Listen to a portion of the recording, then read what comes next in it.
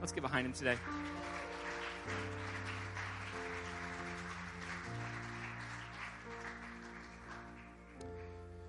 First of all, I want to say I'm very thankful for both my pastor, who came to me about 2 weeks ago and asked me to preach for not too long, like 10, 15 minutes, so I hope I don't keep you guys too long. But I am extremely grateful that he thought of me, that the Lord, it's a blessing. I don't take this lightly. I really don't. This means a lot to me, and I just want to be used through God. And I'm thankful for my uncle to share the pulpit with him. I'm also pretty biased, but he has been one of my favorite preachers. Just the way that he preaches and engages the audience, it has inspired me ever since I heard there was an Avengers message that you did a while back. I don't know if you remember, with props, and it was a whole thing, but it really touched me, and it changed the way I saw preaching. And it's truly an honor for me to be able to preach alongside him. So like I said, I'm not trying to keep you guys too long, but I do think that the Lord has given me something today. And I am very passionate. I felt it all week. And I pray that you can get behind me. Like I said, I'm not too great at all this yet. It's kind of new. So yeah, that's all right. Okay. So allow me to set the scene for everyone. The clock strikes midnight in Massachusetts, 1775. The night is silent. The stars are in the sky. I'm sure there's some kind of cold breeze. I wasn't there. It was 1775. In the little town of Medford, Massachusetts, the silence of this night is interrupted by the gallop of a horse as it enters the city. Everyone's awakened by this noise as the rider screams out, "The British are coming." Now, just hours ago, the writer, Paul Revere, was informed that 800 regulars had just taken up arms and marched out of Boston for Concord. Now, Concord was special because Concord was where all of the munitions and the ammo supplies for, the rising rebellion, as Caleb knows all this because he's a history teacher. I hope I'm doing all right, recapping. If they can get to Concord, they can essentially squelch the resistance before it even gets under its feet, before it even happens. So as the British slowly make their march from Boston toward the end of a rebellion, 70 Minutemen are awakened by a single writer, Paul Revere.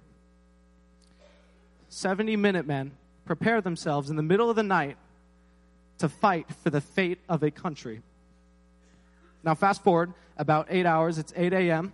on April 19th. The ominous Brits finally arrive just north of Concord at Concord Bridge over the river, Concord River. They're about a mile away from the shed that housed all the munitions, all the ammo. They're a mile away from squelching this resistance before it even can happen. As they begin to cross this bridge, 800 regulars, they spot 500 Minutemen in the distance, waiting for them. They're astonished. I'm sure it's a little bit awkward as they see each other. It's like, what exactly do we do? This is uncharted territory. They're just looking at each other. It's silence until suddenly the shot heard around the world. And then after that, nothing has been the same since. A volley of shots into back and forth between both sides. And after a short amount of time, the British are chased all the way back to Boston, where they came from, by these Minutemen. The start of the American Revolution won by the Minuteman. Now, what is a Minuteman? A Minuteman is essentially a member of the militia during this time, the American Revolution. And essentially what they were, their purpose was to be ready for military duty at a minute's warning. See, the Battle of Concord, the battle that set the scene for the rest of the American Revolution, was won by these ordinary men who decided to be constantly prepared for war. Now, I come to the church today with one simple question, and it's this: are you prepared? Now, when the enemy comes marching, will you stay asleep in your bed? Will you wait for the cavalry to arrive, the army that forms? Will you wait for them to squelch the resistance? Or will you wake up, pick up your musket, and fight for what's yours? Now, if you want to put up the first verse there, 1 Peter 5:8 says this. Hold up, I didn't even get my phone out, guys. I'm too passionate. Okay, give me 1 second. Okay. 1 Peter 5:8. Be alert and of sober mind. Your enemy, the devil, prowls around like a roaring lion looking for someone to devour. The devil is waiting in the shadows. He's waiting for you in the middle of your week on that Tuesday night when you're at your lowest point, when anxiety starts overwhelming you, when depression hits you like a truck. You better believe that the devil's not going to wait for Sunday for you to revitalize your spirit, for you to get that passion. He's not going to wait for that Sunday service, for that next youth rally, for you to finally get that fire to fight back. The devil will devour you the second he sees you weak. The devil is not merciful. So, what shall we do? What can we do? If the devil will prey on us right when we're weak in that moment, what can we do? Well, luckily, Peter was very generous. He didn't make us look very far. Actually, in the next verse, he answers this question. 1 Peter 5:9 says, resist him standing firm in the faith, because you know that the family of believers throughout the world is undergoing the same sufferings. Peter said, resist him by standing firm in the faith. Now that word firm, I did a Google search. I'm sure we all know what firm is, but little definitions don't hurt at times. So I found two things. The first, to be firm is having a solid, almost unyielding structure. The second is something that is strongly felt and unlikely to change. Now, in other words, to stand firm, by definition, and what Peter is saying here, to stand firm, we must have a solid, almost unyielding base in the faith. And not only that, it must be strongly felt and unlikely to change. In other words, constant. We need to have we need to be constantly firm in our faith. Now, that doesn't just mean come in on Sunday morning, get prayed up, have the pastor pray for you, get all your problems solved, and you feel you're on that emotional high, and then you go back on Monday, and you listen to the same music, and the devil starts reeling you in. Come on, church. It's unyielding. It's unlikely to change. Standing firm in your faith means that you don't compromise your faith in the middle of the week when it's not convenient. 1 Thessalonians 5:16 through 18 says this. Rejoice evermore. Pray without ceasing.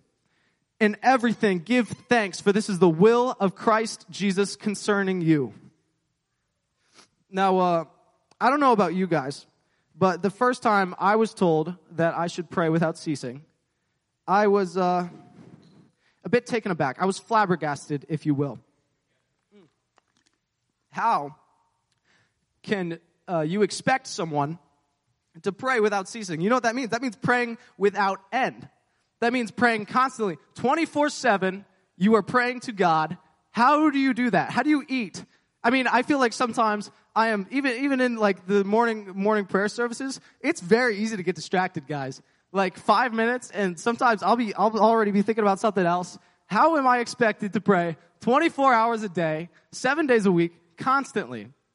Now, I guess I am if that's your shindig, if that's kind of what you want, if you want to pray 24 hours a day, 7 days a week, by all means, I'm not like going against that. Like, hallelujah, good for you. But I don't think that's exactly what Paul is trying to get at here. See, what does praying without ceasing mean? Well, to pray without ceasing means that your life should constantly, there's that word again, constant, reflect God. And Caleb was talking about this a little bit in youth class. We should be a constant reflection of God on other people. That's what it means to pray without ceasing. It means to stand firm in our faith, and not just to stand firm on a Sunday morning, on a Wednesday night at a youth rally. It means on that Tuesday, when you're in the dark and the enemy's trying to reel you in, you stand firm in your faith. That's praying without ceasing. That's being with God in wherever you walk and whatever you do. Praying without ceasing means that you have a continued dependence and you have that continued communion with the Lord. You want to know how to be spiritually prepared? Start praying without ceasing. Start living your life reflecting God. Your every day, everything that you do should be a reflection of God. It's not good enough to just come in on Sunday and feel the Spirit. Lord, we need to feel that same Spirit without change throughout the week. And whatever we do and everything that we do, we need to pray without ceasing. Now, it's really easy in the middle of the week, something comes at you and we try to fix it ourselves, you know? We're on Sunday morning, we're tight with God, you know, we're linking arms, we're doing a bro hug or whatever. And then on Monday, something comes up, you know, I got issue with taxes. Sure. I don't know how adult stuff works. You got to do taxes. The dog made your insurance go up or whatever. So you look at yourself, you're like, I don't know how to do this. I got to pick up a second job. So you lean on your own understanding and you're thinking like, oh, how can I do this? And the more that you lean on your own understanding, you slowly start stepping away from God. I mean, and the next day, let's see, other examples. Your car breaks down, right? You're on the side of the road. You have no clue what to do. You lean on your own, you start YouTubing things. If you want to YouTube how to change a tire, that's totally fine. But the more that we start leaning on our own understanding, then the more we think, oh, we don't really need God. And it's little, guys. It's little stuff. But the more that we walk away, the more that we separate ourselves from Him, Satan is waiting in the shadows. He's got a rope around. He's pulling us. He can't get to us when we're over there, but if he can pull us bit by bit, he's just waiting to devour us. If he can get us all the way out here, then we will be devoured. So if you don't live your life praying without ceasing, you're going to be over here and you're going to get devoured. That's just the sad truth of it. If you don't live, it's not good enough to just have that spiritual experience on a Sunday. Because on that Monday, on that Tuesday, on that Thursday, you are going to start straying away. And you will be devoured. See, me personally, I want to pray without ceasing. I want to be close to God. I want God to show through me, to God show through in me. I want to have that constant communication with Him. Church, we need to start praying without ceasing. We need to stand firm in our faith. So I ask this again. Are you prepared? See, 1 Thessalonians, we just read it a minute ago. The purpose of 1 Thessalonians was Paul's letter to the church of Thessalonica.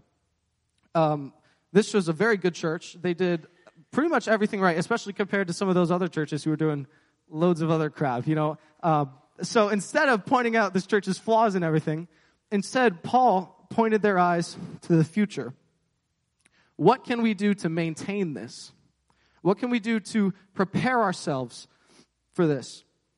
A lot of what 1 Thessalonians is about Jesus' second coming.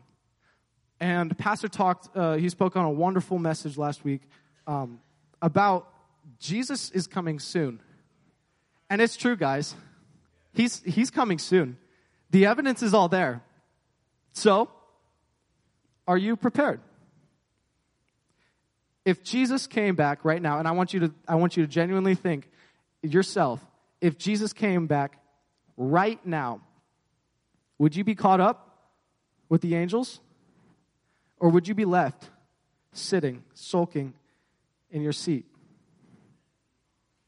See, much like how the enemy won't wait for you to pray through on that next Sunday, for you to break that addiction at the next youth conference, I'm sorry to say it, but Jesus won't wait either. He has warned us that He's coming soon. We know that He's coming soon. So if we aren't ready for that, the only person to blame is us. He's coming soon, guys, and if we aren't prepared, that is on us. I'm going to flip the script once again to 1 Peter 3:15. And sorry, I know I'm going a little fast. If you're trying to follow along in a physical Bible, that's not easy. But 1 Peter 3:15. But sanctify the Lord God in your hearts, and be ready always to give an answer to every man that asketh you for a reason of the hope that is in you, and the meekness and fear. So I ask this again. If a friend or if a coworker asks you about your faith, what do? Are you prepared? Because not only is your eternity at jeopardy, because now theirs is as well. Theirs is as well. Theirs is as well, guys. They are now your responsibility. The second they ask you, what can I do to be saved? They are your responsibility. And you might be their only chance to make it to heaven. So how do you respond? Because the easy response, I'll tell you this, the easy response is to say, oh, why don't you just come on to church with me on Sunday? I'll point you the direction of my pastor. He's the good-looking young man in the corner there talking to all the people. He'll answer all your questions. He's very spiritually filled. He will give you all the right answers. And I'm not saying that's a bad thing, bringing people to church. Obviously, that's awesome. But a lot of the times, and a lot of my experience personally, people need to be met where they are at. It's not just enough to invite somebody to church. People need to be met where they are at. And you might be their only chance. So are you prepared? Are you prepared to witness? Because sometimes we waste that opportunity. We waste that chance to witness to them just by asking them to come to church. And if they don't, then that question might never come up again. And I'm sorry, but their soul might be lost. And you have to be prepared for that. And that's hard. That's difficult, guys. I'm not saying this is easy. It's hard. Being spiritually prepared for that, for any circumstance, is so difficult. See, because if becoming spiritually prepared was a simple task, then everybody would be spiritually prepared, right? I mean, it's not easy. Being spiritually prepared, it takes time. It takes your time, it takes your energy, it takes your determination, it takes sacrifice. It takes a lot out of you to be prepared, to pray without ceasing. It takes a lot of effort. You have to want that. And it's hard. And it's not for everybody. But that's what the Minuteman was called to do. The Minuteman was called to be ready at a minute's warning. The Minuteman wasn't the strongest. He wasn't the most capable. Like I said, he's a militiaman. He's a citizen who's recruited for military duty. He's just like a farmer, like everyday man. He's not the strongest. He's not the most capable soldier. He's no Goliath. But he was ready. He was prepared. He was devoted. See, when the Minuteman spots an attack from the enemy, he doesn't wait to pray through on Sunday. He drops to his knees. He drops to his knees where he's at. He recognizes that this can't wait another moment. When the Minuteman is asked, how can I be saved? He doesn't point them in the direction, oh, come to church with me. Oh, I'll point you into somebody who can better answer your questions. No, he pulls out his Bible and he quotes scripture with the authority and the anointing that Jesus Christ has given you. He's given you the power. You don't have to be perfectly capable. Let God flow through you. You just have to be ready. You have to be willing. You have to be prepared. See, the Minuteman awaits the second coming eagerly because he's hid the word in his heart. He's not doubting. He knows that if I hide the word in my heart, that I might not sin against thee. The Minuteman is ready. The Minuteman knows. Church, something is coming. I wouldn't say I'm like super in the spiritual realm, like I'm not floating in the, like this is all new to me. But I felt something the past month or two. A great disturbance, something like a warning. I don't know what it is, but something is coming. I know my mom has shared her experience with me. She feels a great disturbance and a call, a push for something. And we don't know what it is. But we have to be ready. We have to be ready for whatever it is. Whatever it is, because it could matter. It could depend on us. Church, we are in desperate need of Minutemen today. Minutemen in our church. See, it's no longer good enough to wait for the next church-wide fast to sacrifice for ourselves, to sacrifice to intercede for our families. We need to start now. It's not good enough to just sit back in the back row and wait for the Holy Spirit to hit you when it's comfortable. You need to run up to the altar and you need to get that blessing. You need to get that. You need to be prepared. You need to be ready. We need somebody who's devoted today. It's not good enough to promise for a prayer or to promise a prayer for a friend in need. When's the last time somebody asked you for a prayer and you said, "Oh yeah, I'll throw in a prayer for you. I'll add that to my prayer list or whatever." And how many times do you forget about that? Like, it's not just me, right? Like, I'll say, "Oh yeah, I'll pray for you. I'll keep that in mind," and I never do it. When is the last time you asked yourself, "Hey, why don't I just pray for you right now?" It's the same God on a Sunday morning as it is on a Tuesday night when your friend asks you why. So why don't you pray for them right now? Intercede now. We can't wait any longer, church. The time is now. The Lord wants to do a great work in this church, in this community. The Lord is ready to work. But we have to be the ones to execute. We are the body. We are the hands and the feet. We are called to go. And if we hesitate, we could miss it. What if we miss out on a great revival simply because we aren't prepared? Pastor was talking about it a couple of weeks ago. He said, we pray for a great surge into the church. We pray for a lot of people. Well, what if we can't handle that? It's all about preparation. We have to believe that something can happen, and we have to prepare for that. Mentally, physically, we have to be ready. So I say this as I close. My prayer for the church today is that we can be prepared. Be vigilant. Be ready. Be called. Be the Minuteman. That's all I have.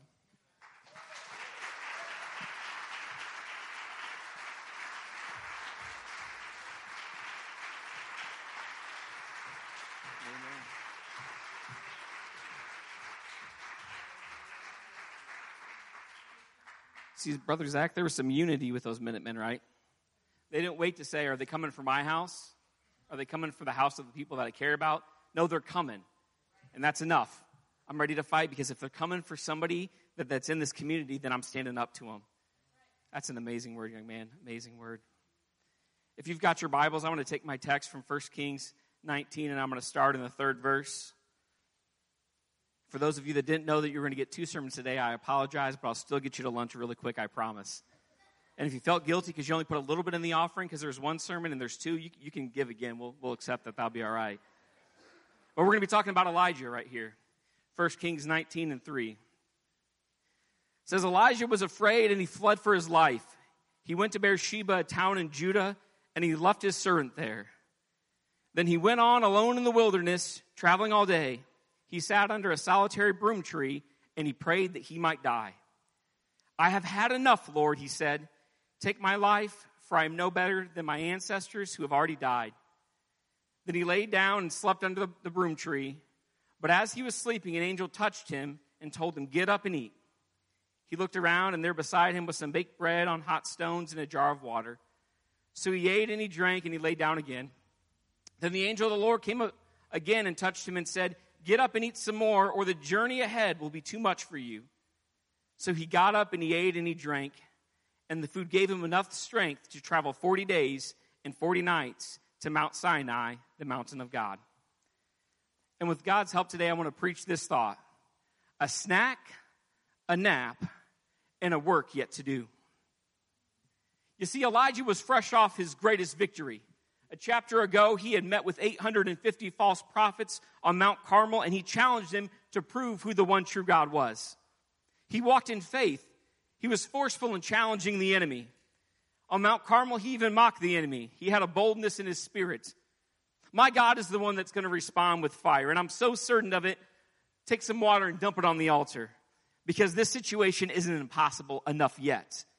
I want God to move in a way that it casts out all doubt of who he is. And when God shows up, he does it just that way. He sends fire and he sends power. Elijah, you just had this life-changing encounter with the one true God. And then the enemy comes with fear. The enemy he just defeated. The enemy Elijah had just proved God is bigger than, comes to him with fear. And how does he respond? He believes the lies of the enemy, and he allows himself to go into a depression. 1 Kings 19:1 says, when Ahab got home, he told Jezebel everything Elijah had done, including all the way he had killed all the prophets of Baal. So Jezebel sent this message to Elijah.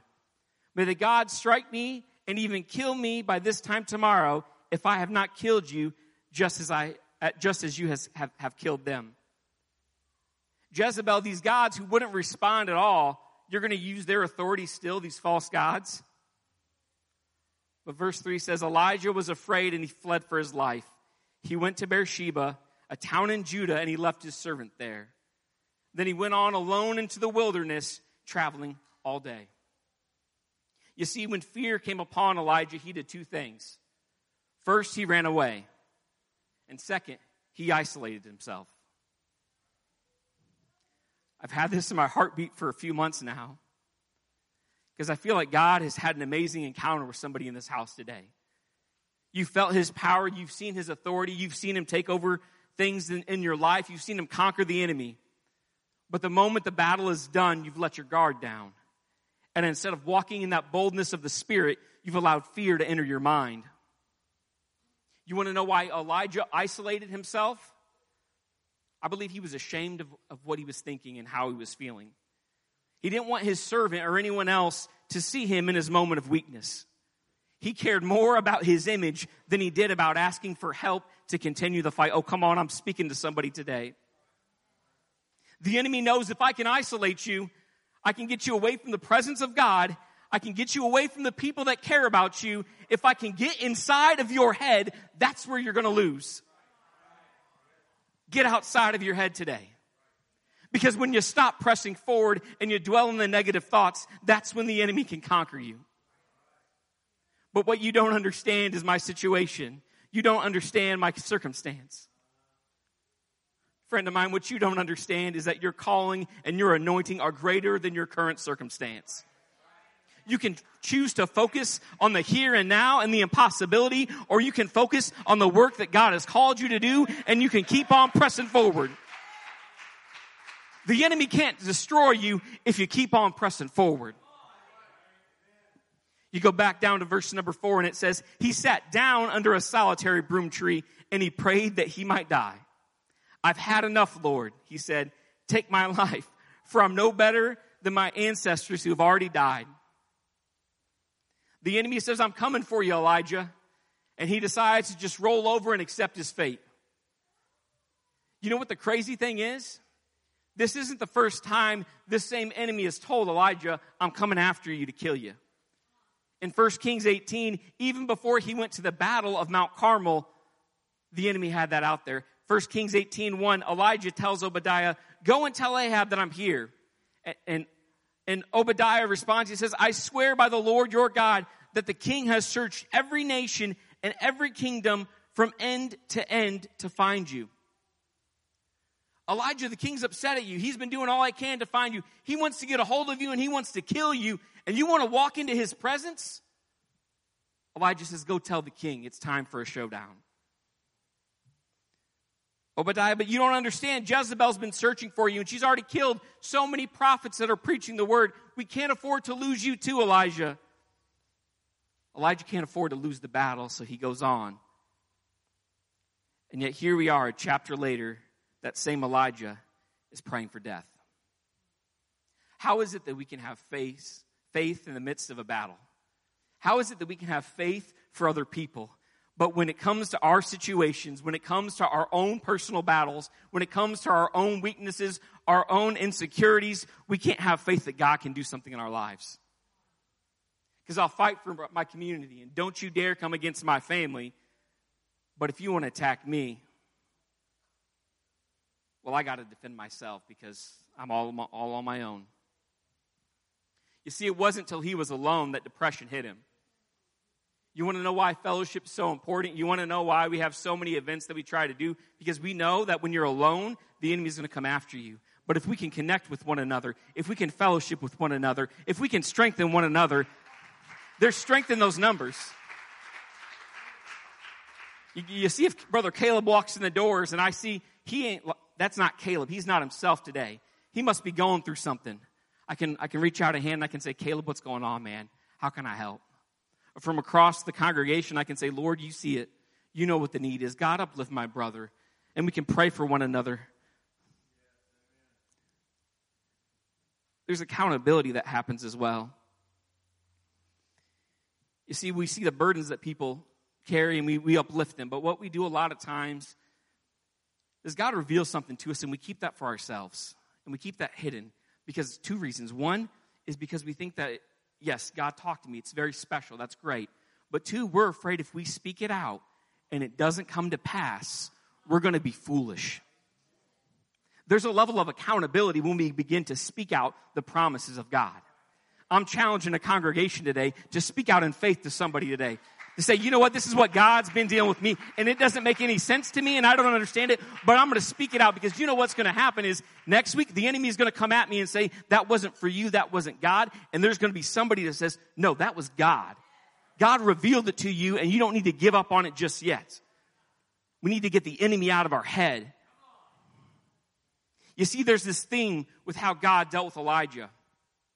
Whether it was with the crows feeding him, the angels feeding him, or with the widow woman that fed him with meal, whenever he needed his strength, God showed up just in time.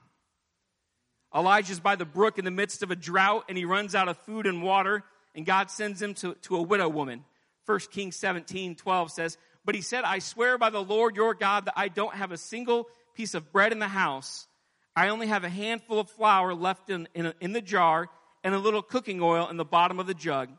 I was gathering a few sticks to cook this last meal, and then my son and I will die. When Elijah meets this widow woman, it's someone else just stuck in an impossible situation, just willing to accept their fate. Elijah, I barely have anything left. I can't afford to help you with your need. Verse 13 says, but Elijah said to her, don't be afraid.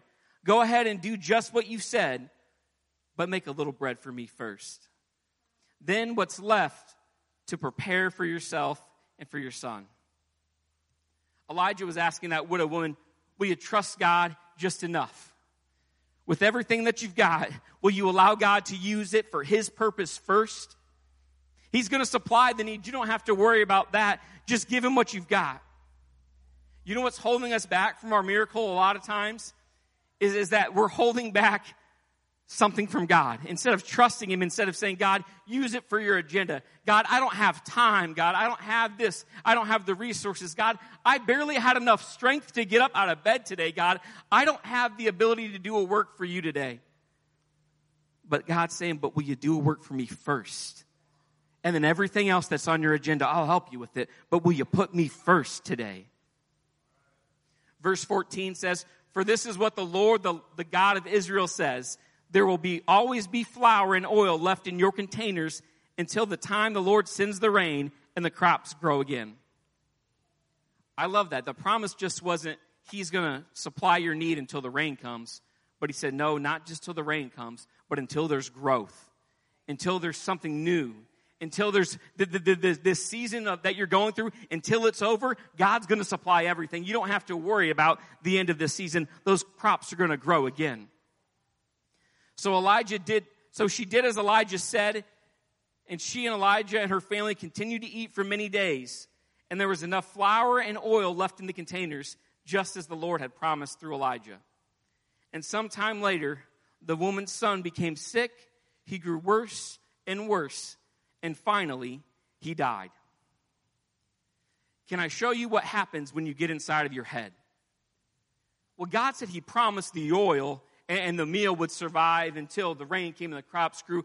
But God never promised that my son and I would survive to see that. I'm speaking to somebody today. Stop twisting the words that God has spoken in your life and giving fear authority over them.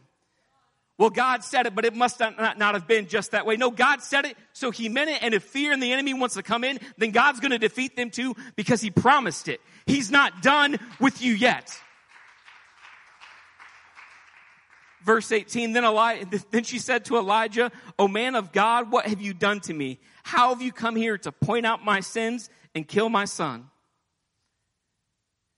Elijah, I was never even worthy of this miracle. I didn't ask for it. I was content where I was. I was content with death. Why did you have to come into my life? And why did you have to give me hope? Elijah, you knew I wasn't worthy of it anyway, so why did you even address it? I'm speaking to somebody in the house today that feels that you're not worthy and you're not believing that God is who he says he is. If God said he has a plan for you, he has a plan for you, and your past, your mind, the enemy, no one can take it away from you. Because what did Elijah do? He grabbed that little boy's dead body and he took it to the other room and he began to pray over it. And 3 times he laid down and he prayed, I'm not going to give up until I see life back in this boy. I'm speaking to somebody today. The enemy's trying to steal your joy. He's trying to steal your ministry. He's trying to steal your anointing. He wants you to believe that you were never worthy of it in the first place. Because you prayed, God, revive it, and he didn't. But I'm begging somebody today, pray again. You don't have to accept defeat. Go and pray again. I believe that revival is coming into somebody's life today. You might not have the strength to pray for it today, and you know what? That's okay, because the Bible didn't say the widow woman cried unto the Lord. No, it said that someone who cared about her, who knew her needs, said, you know what? She doesn't have the strength to cry out, so I'm going to cry out for her. Come on today. I'm asking some people today, God, Lord, my brothers and my sisters, God, Lord, there's depression in the house today, God, Lord, there's fear in the house today. There's anxiety in the house today. Lord, there's things that people feel like they can't conquer themselves, God. I'm praying your authority takes over these situations, God. Lord, I don't want to stop until I see the miraculous in their lives, God. They might not have the strength to pray today, but God, that does not mean your promise is void.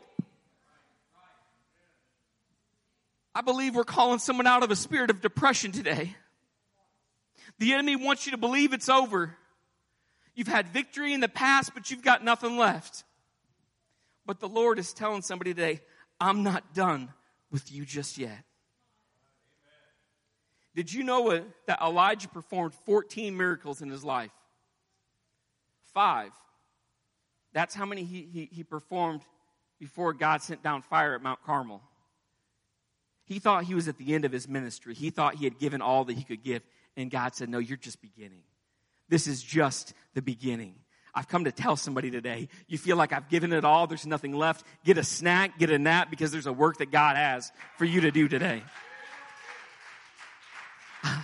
I believe that God's speaking to some ministries today saying, it ain't over. It ain't even close to being over. It's just beginning. It's going to be bigger than you've ever dreamed of. Stop letting the enemy and fear dictate your life.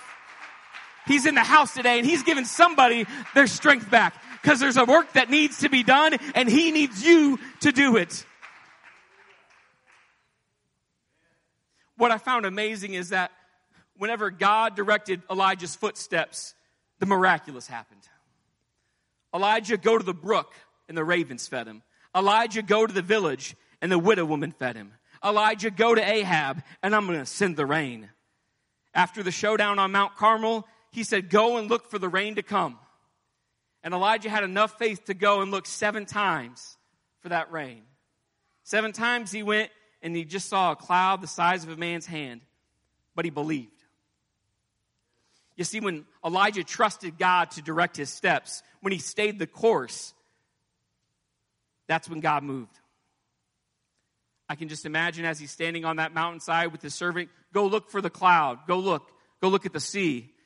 Elijah, there's nothing there, man. God said he's going to supply the rain. Go look again. 5, 6 times he comes back. Elijah, there's nothing there. I wish someone today would remember where their strength comes from. I don't care if you have to get up and go look 100 times. If God said the rain is coming, God is sending the rain. But Elijah, I don't see anything. I just see something so small, it's just the size of a man's hand. But God, I need a giant answer today, and I'm not seeing anything big. All I see is just a small thing that you're starting. That's God's answer, and that's God's promise. You better get to go running wherever he called you to go, because the rain is coming. You see, Elijah needed a storm, but he didn't wait for God to respond with the storm to move. Once he saw God move in a small way, he said, that's enough confirmation for me. And he got up and he took off running. It says that he had so much strength that he outrun a chariot. I believe that God wants to direct someone's footsteps today. He's saying, I know you're in the middle of a drought, but guess what? The drought's over today. I'm going to rain favor upon somebody today. But Elijah would allow fear to direct his footsteps as well. And that's how he fell into depression.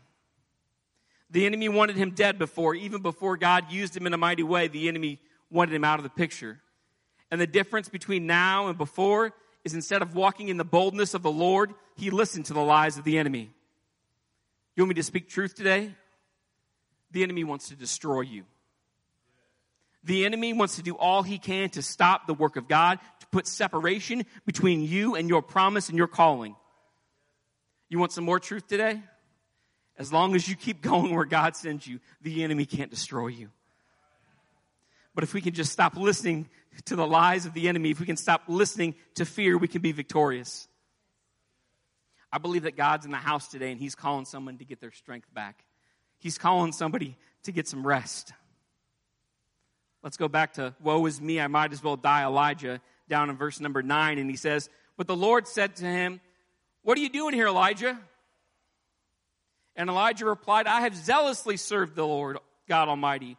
But the people of Israel have broken down their covenant with you. They've torn down altars and killed every one of your prophets. I am the only one left. And now they're trying to kill me. Elijah was pleading before God. God, I've given it my all, man. I'm the only one left. I'm doing all this work and it just looks like it's for vain. Because I thought when I defeated the enemy that you were going to respond and your people were going to be risen up in a mighty way. But instead, I'm still being attacked, God. I don't understand it. There's not any fight left in me. Verse 11 says, go out and stand before me on the mountain. And the Lord told him, and as Elijah stood there, the Lord passed by and a mighty windstorm hit the mountain. It was such a terrible blast that the rocks were torn loose, but the Lord was not in the wind. And after the wind, there was an earthquake, but the Lord was not in the earthquake.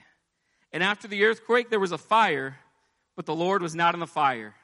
And after the fire, there was a sound of a gentle whisper, that still small voice. And when Elijah heard it, he wrapped his face in his cloak and he went out and he stood at the entrance of the cave. And a voice said again, what are you doing here, Elijah? And he gave that same excuse. But God, I've zealously served you. I've done all these things.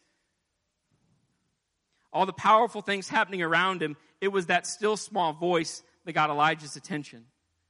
Sometimes we think it's going to take this big giant thing for God to wake us up and to see where we're at and to see our situation. But it's that still small voice. And what I love is while Elijah continues to complain again and he gives all the reasons why he's not doing what he was called to do, explaining why there's not a reason to fight anymore, it's just a lost cause, God gives him instructions. He says, I've got kings for you to go anoint. Go anoint kings because I'm going to prepare a work for them. I need you to go find Elisha and I need you to anoint him because I've called him to be a prophet. Oh, and by the way, Elijah, you're not alone. There are 7,000 other souls that have yet to bow. Stop listening to the lies of the enemy saying that they've won. I need you to get your strength back, Elijah, and I need you to get back into the fight. While Elijah didn't have the strength to go and fight the same fight that he had before, what he didn't yet understand was not every battle is going to be the same. God was calling Elijah to a season of transition. He was used to being on a big stage. He was used to doing mighty works and being front and center. Now God said, I'm calling you to train somebody else up. His identity had changed, but the anointing had never left him. God isn't always going to use you the same way. But that doesn't mean he's done using you. The enemy wants you to believe that God's forgotten about you. He hasn't forgotten about you. He just has a new work for you to do. It might be different than the work that you did in the past, but you know what? It's essential. Elijah could have said, but God, you called me to walk in boldness and to fight prophets and to step before kings. Lord, you've used these hands to do the miraculous. Lord, I've seen dead bodies raised with these hands, and you want me to be a mentor now? That's not my calling. We need to stop telling God how to use us and learn to be obedient to his voice. You see, God still used Elijah in mighty ways. Later on, he would pray, and there would be fire that came down from the heavens to destroy the enemy. He parted the Jordan. He did amazing things. But you know, the greatest thing that he ever did was he helped raise up the next generation. He helped inspire a next generation to say, you know what, follow after me as I follow after God, because he's about to do something that's amazing. When we get our focus on God, things can change. I'm going to get personal for a moment. When God first started to talk to me about this message, I told my wife, we were driving one day, and I said, hey, God wants me to preach on this. Because I feel like people are stuck in an area of depression, and I feel like people are stuck in an area where they feel like they've got nothing left in their ministry, and God wants to raise people out of these things. And in that moment that we were talking about this, I didn't realize that God was trying to use me to understand these things. And sometimes I just wish God could just give me a thought and not make me live it. That would be great. But that's not how it works in my life, apparently. Because this place that we had been in, we had just taken on a challenge that I thought I would never take on. And if you've ever been there before where you're stepping out into an area of faith that's very uncomfortable, there's a level of excitement to it, and it's also very terrifying at the same time. And that's what was happening. And we felt like we could conquer the world. We were going to take the world head on. And then wouldn't you know, the enemy came and he hit me right between the eyes. And he started reminding me of all the ways that I'm inadequate. You don't have the strength to handle this. You don't have the answers for this. Your timeline doesn't make any sense. You're just going to fail and you're just going to disappoint everybody. Why are you giving your hopes up? Why are you even talking about this? Because it's never going to happen. And I wish I could say that I shook it off and I looked at the enemy and I said, you're a liar and my God is bigger. Because I got confirmation after confirmation after confirmation in the last week and a half that I know that this is what God wants to do in my life. But I couldn't get him out of my head. And I just wanted to cry. And I kept replaying situations over and over again in my head. Every time that I had failed, every time that words were spoken against me that weren't out of aught, but they were just words that tore me down. I kept playing them over and over in my mind thinking, you deserve that. You deserve this. You're just, why are you trying to walk outside of your lane? Stay in your lane. Just be quiet and do what you're supposed to do. It was 7 o'clock at night and I went to bed. And I'm a night owl. I don't go to bed early ever. And my wife walks in the room and she says, are you okay? And I said, Sarah, I just can't anymore today. I just don't have the strength. Because if I stay up any longer, it's going to keep going on in my mind and I'm going to get to a really dark place and I can't afford to go there right now. So I'm just going to go to bed. It's okay to have moments of weakness. No one's perfect all of the time. No one's strong all of the time. But it's okay to go to God and say, God, I just need rest. And I wish I could tell you that the next day that I woke up and I was excited, I was ready to go, and I was revved up, ready to take on the world. But I was still struggling. It's okay to have struggles, but what's not okay is to live in the struggle. What's not okay is to stay in the mindset of defeat. And you want to know how I got my strength back? I prayed, God, I need strength. I've got nothing left. And I would love to tell you that in that moment, fire came down and God lifted me up and it was an amazing thing. But I just struggled and pushed through and did all I could. It was later on in that day, a coworker comes up to me and we start making small talk. And in the midst of a conversation, God guides it to an area that we probably should have never been talking about anyways. And he says, what's going on?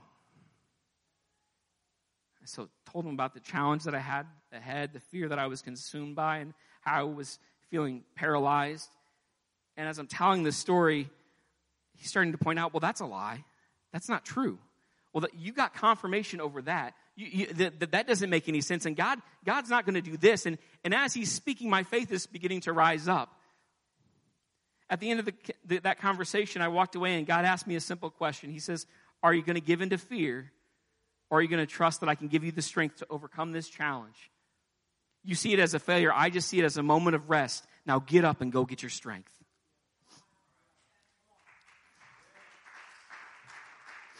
If the music wants to come, I'm beginning to close today. As I was getting ready for this sermon, I'm a creature of habit, and I have certain playlists that I always listen to when I'm preparing. And I changed it up this time. God had laid a specific artist on my mind, and I started listening to Anthony Tremble's music on my playlist. And if you've never listened to Anthony Tremble, I need you to go home, get out Spotify, get out Apple Music, get out whatever device you use, and add him to your playlist. Anthony Tremble was an anointed apostolic man of God. And I said was because he died a few years ago. He was a young man in his 30s. He had a wife and he had young kids. And as he's dying of cancer, he's writing some of the most beautiful worship songs I've ever listened to. Writing songs like For My Good. And the chorus of that song says, "You are not done with me yet. You are not done with me yet. Let my heart never forget that you're still working for my good." I feel like that's my prayer today for this church. God's not done.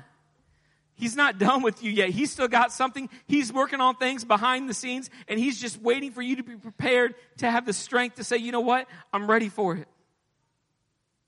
If we can all stand, I'm going to wrap up with this thought. 1 Kings 19:7. I'm going to go back to it for just a moment. It says, "Then the angel of the Lord came again and touched him and said, 'Get up and eat some more, or the journey ahead will be too much.' So he got up and he drank, and the food gave him enough strength." Elijah was emotionally wounded. God didn't ask him to move forward without first supplying the rest and the strength that he needed to move on. God's in this place today. He wants to prepare somebody for your journey. I also want to point out, God didn't wait for Elijah to say, you know what, Lord, I'm ready. I'm ready to move on. God let him vent about the reasons why it wasn't going to work and what he couldn't do, but God still said, you know what, that doesn't change anything. I've still got a work for you to do today. I believe that God's on the outside of this church and he's just asking today, what are you doing here? I've called you to move. I need you to move. I've called you to ministry. I need you to go into this ministry. I'm talking to some wounded people today, but Josh, I feel God speaking to my life, but I'm just not ready yet. Will you step outside of yourself today? Will you step outside of fear? And will you say, Lord, God, if you believe in me, then I'm going to believe in myself today. God, you're not done with me yet, Lord. Can we fill this altar today?